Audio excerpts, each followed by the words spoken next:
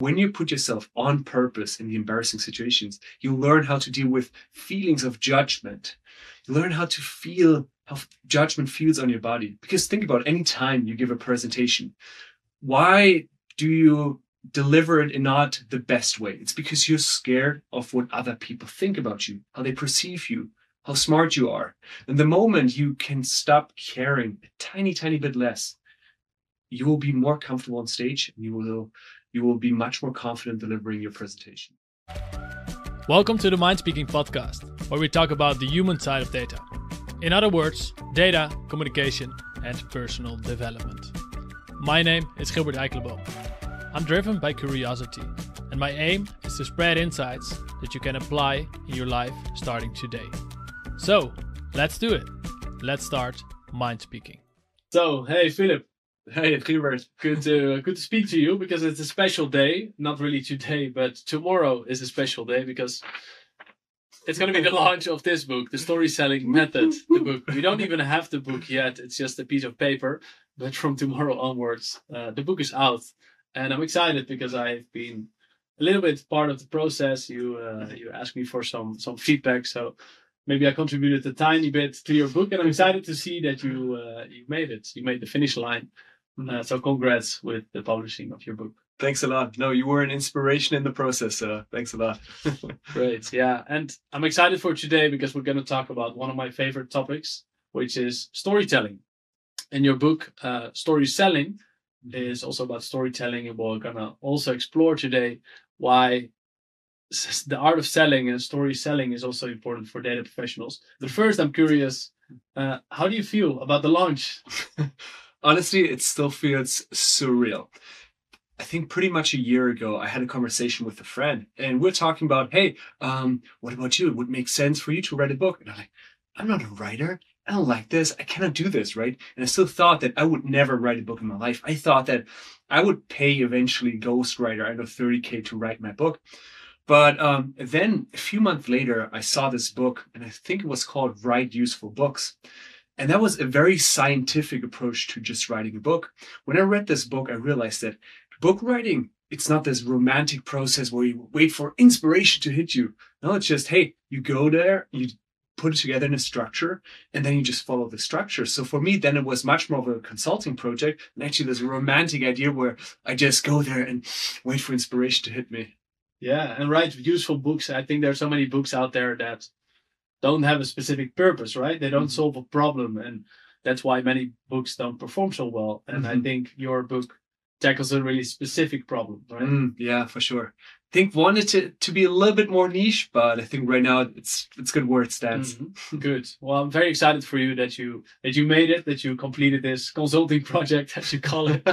Yeah, because it definitely is a big journey. Are there any stories that you remember from that process while writing a book, while thinking about the topic? Do you have any stories that come to mind? Yeah, let me give it a thought actually on this one. I think my story was actually that on one day when I at the beginning I always thought that, hey, I'll just sit down and write it by myself. But then I talked to this one friend, my best friend, and when he gave me some feedback, I realized that, hey, actually all these people that I know, they know a million times better, or they have different perspectives that I can tap into. Before that, I always thought, I got to write this myself. But then I realized that all these friends, and I think everyone, we have these very qualified people that I then started involving in the process. And that just made it much more beautiful, much more wholesome to just pick everyone's brain throughout and not do it by myself. Yeah, that's such a good point. That's also what I remember from my journey. I thought I all needed to write it by myself and get all the insights by myself, come up with new frameworks about everything. But in fact, if you refer to certain pieces of research in the past from very qualified people or even closer friends, that also counts, right? It's about giving value and solving the problem of the reader. Exactly. Yeah.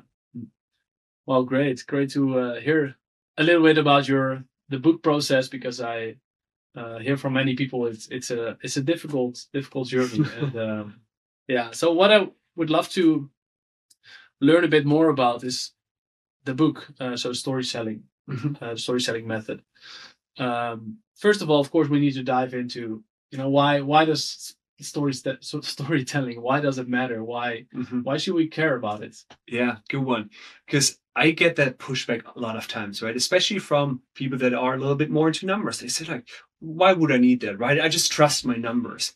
And what I always respond in these situations, it's like, hey, sure, you can go ahead with your numbers, but do you really think that when you present your analysis, that the other person remembers that a day later, a week later, a month later? And if we're honest with ourselves, right, we realize, hey, even if we're super data driven, we forget things very, very quickly. And so I still say, hey, continue using all these data points, but just by including one or two stories in your presentation or in your communication, you'll become more memorable. It's such an easy way to hook someone emotionally and then make them remember you. So it's just a tiny change in the communication, which makes a big difference to how people remember you. Mm-hmm. Right. So it's even more memorable. People will remember you more.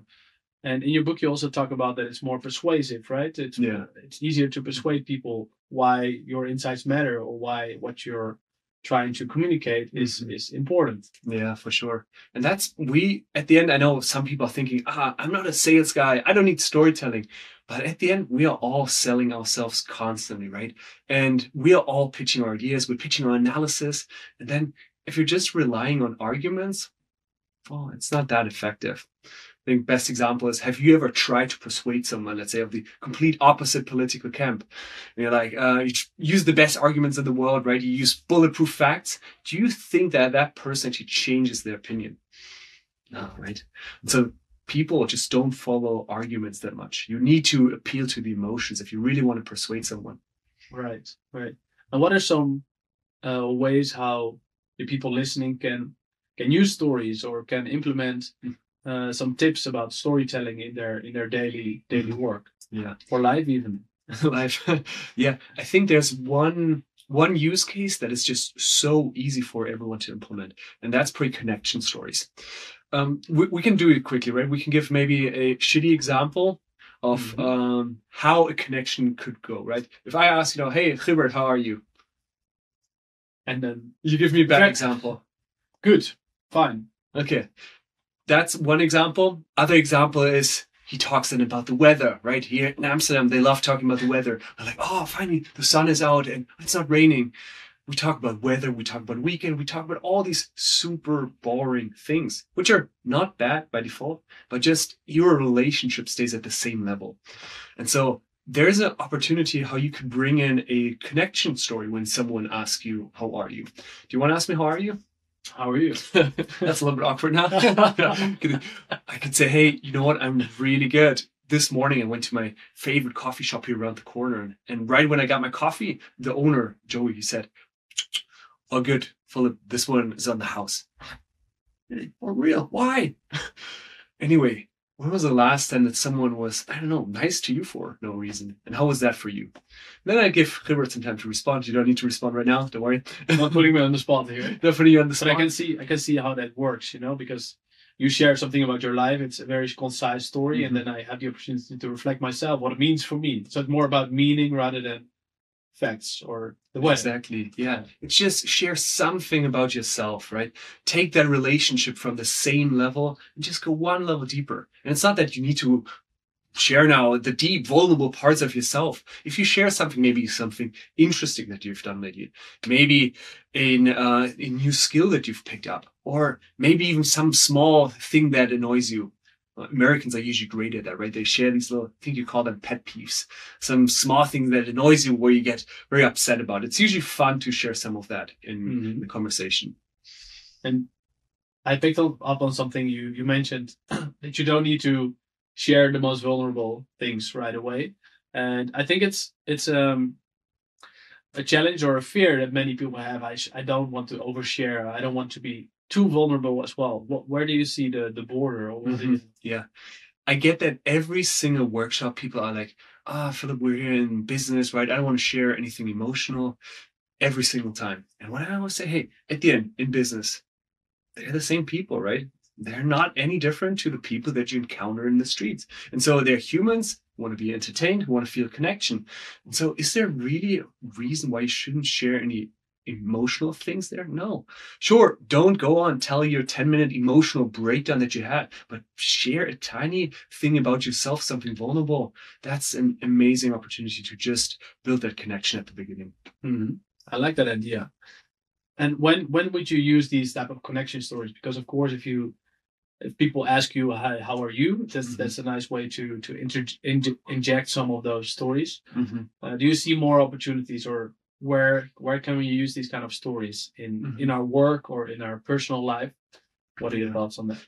Yeah, on this one, you can sure share them as well unsolicited. Let's say no one asks you how are you, but I'd say honestly, each one of us, we have dozens of chances when someone asks us, hey, so how's it going, Gilbert?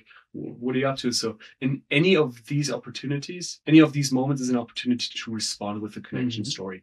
Yeah. So I'd say other stories, bigger stories are better for other times, but these short connection stories, they're ideal when you start off a meeting, when you just want to break the ice a little bit. Right. That makes sense. And I really want to try out more of these kind of things, these connection stories, because I do, when I think about the interactions that I have, I still try to take the easy route every now and then, autopilot, saying, hey, I'm fine, or I'm doing well, without really thinking, hey, how can I make a connection between me and the other person, sharing a connection story or any other way. Do you have any tips for me how to be more mindful in that interaction, so that I'm aware and that I know that there are other options as well, instead of saying I'm fine or I had a good day? Yeah. At the beginning, you almost got to prepare that a little bit. After some time, it comes pretty natural. But at the beginning, let's say 5 minutes before the meeting, you ground yourself and you think, is there something maybe interesting that has happened in the past few days? Okay, I think I could use that. But don't only think about the story that you could tell, but also think, what is the question that I could ask the other person? Because storytelling, it's a little bit misleading. Storytelling is actually not that much about sharing the story, but it's making the other person comfortable to share their story in return. So I have to think, hey, what is the question that I could ask the other person in return? That way you have that meaningful conversation. Otherwise, it's just like, so, okay, random story, thanks, let's move on. So you mean the question that you ask after sharing the story? Exactly. Yeah. Example, I share right now a story, how I've just tried this cool new hobby yesterday, it was so much fun. And then I ask you, so Gilbert, when was the last time that you started a new hobby, and how was that for you? Right? And then you probably can respond with some story as well in return. That's a great question. It's really something I like to think of every now and then. Hey, what's the last time I've tried something new? It's a kind of a tangent here, but it's a great topic to discuss as well. And I think it's good for variation, and it makes me feel alive to try out new things every now and then. And it gives more connection stories. For sure. Yeah. So when we talk about storytelling and presenting, one of the first things that comes to my mind and many other people's mind is confidence. Because how do you have the confidence to stand up there and speak with others and speak in front of a group and present your insights and tell stories, which is by nature a bit vulnerable? Do you have any tips for the people who are listening or watching, how to become more confident in their presentations? Yeah, I'd have some specific tips on how you can rehearse for a presentation. So one thing that I feel very, very strongly about, there's this one tip that is around there and everyone keeps repeating. It's terrible. It's terrible. The one thing that you keep hearing is rehearse in front of a mirror. And honestly, it's the worst tip that is out there. Why? Because if you're in front of the mirror and you see yourself speaking while you see yourself in the mirror while you speak, that's completely unnatural. The only thing that you accomplish with that, you'll get more self-conscious because you're like, oh, what do I have here? Huh? What's going on there? And so you become more self-conscious. And so what you want to do instead, you don't want to rehearse in front of a mirror, but you want to rehearse out loud. Let's say you're in your room, you have your presentation coming up. Instead of just thinking about it or rehearsing in front of a mirror, you stand up in front of your room, you find yourself objects in the room. So let's say the microphone is one object, your spider is one object, your glass is one object. And then you move deliberately from one object to the other and finish one thought in each object. That just helps that you get more comfortable speaking out loud, but also having this deliberate eye contact. I like that, because what I see with many presentations, whether it's data presentations or other presentations, is that people only look at one side of the audience, right? Or maybe it's just one person they feel very connected to or they trust. But of course, the rest of the audience feels left out. So I like this tip about practicing at home, not in the mirror, but looking at different objects and thinking about that they're real people. On this one, I have actually one that is even or quite a notch higher. When I prepare for presentations that really matter, and I often struggle that my voice is a little bit too low. What I do there, I go into the park.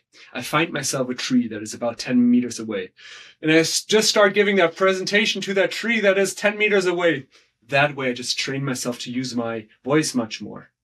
And it's awkward, right? Because people are passing by and they're like, why is this crazy person talking to himself? But it's powerful to just train yourself to speak out loud. Right. It's so powerful. And it also makes me think about a challenge. I'm not sure if it's part of this challenge that you have done in the past, but I know you have done a TED Talk about constructive embarrassment. So talk to us about that and see how it just relates to talking to this tree. Yeah.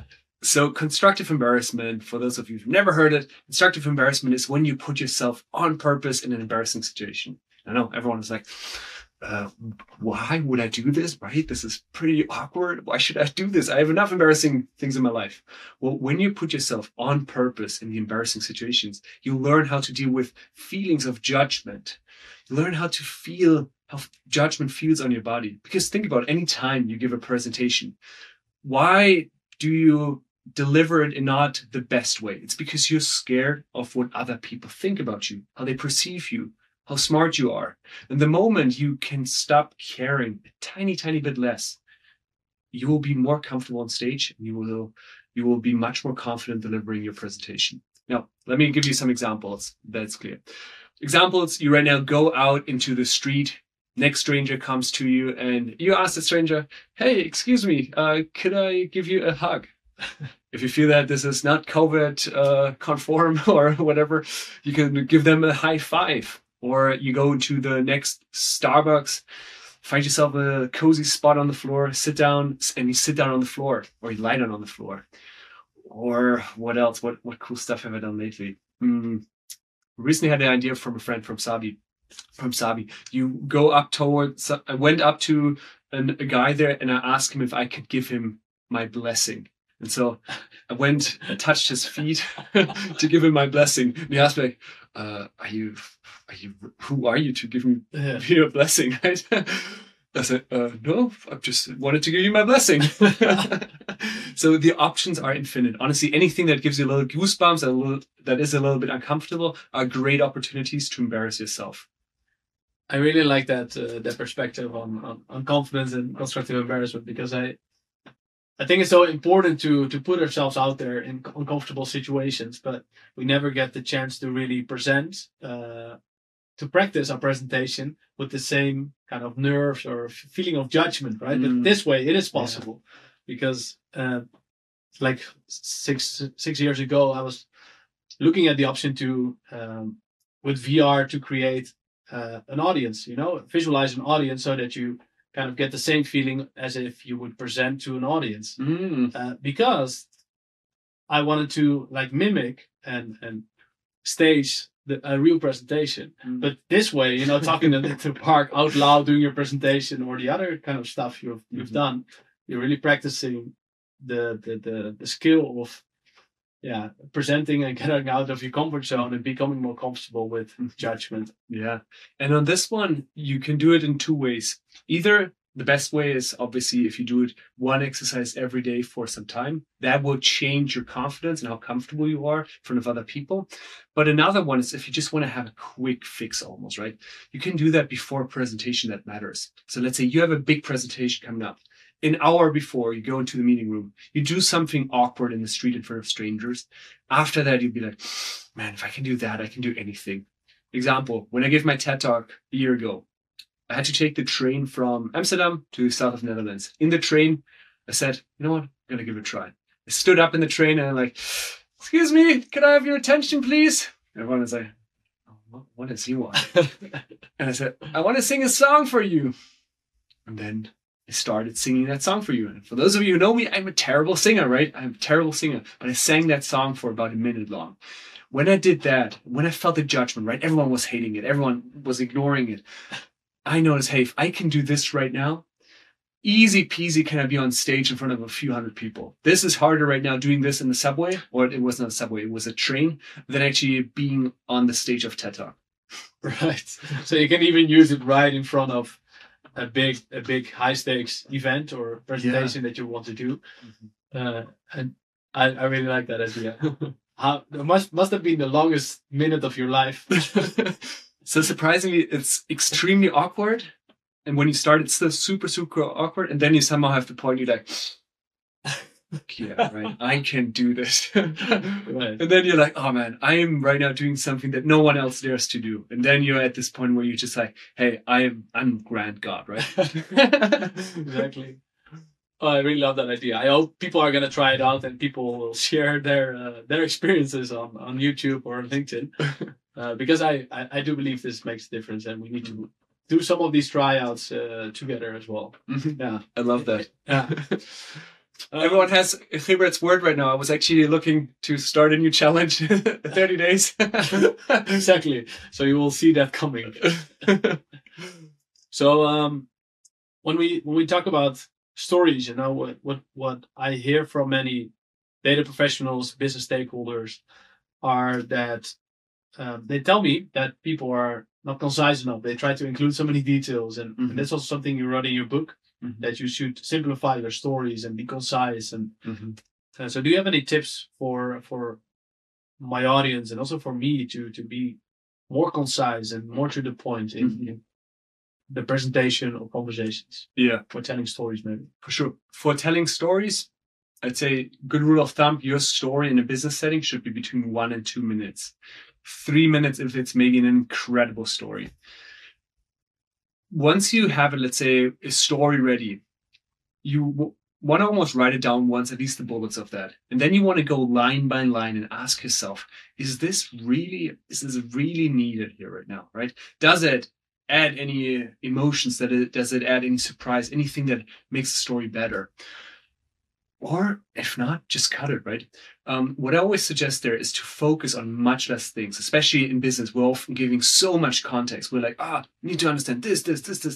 No, I'd say just go right into that. And if people have a question, they usually come back to you and ask you about it. So I'd say cut down on the context. Ask yourself, is this context really needed?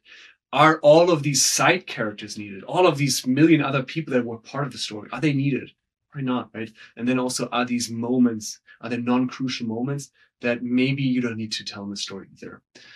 I'd say when you ask yourself these 3 things, then it's very easy to cut it down to 1-2 minutes. Try to be very concise. And also one thing that I notice, especially in business communication, is people speak way too complex, right? We often think like, let me use these foreign words to sound extra smart.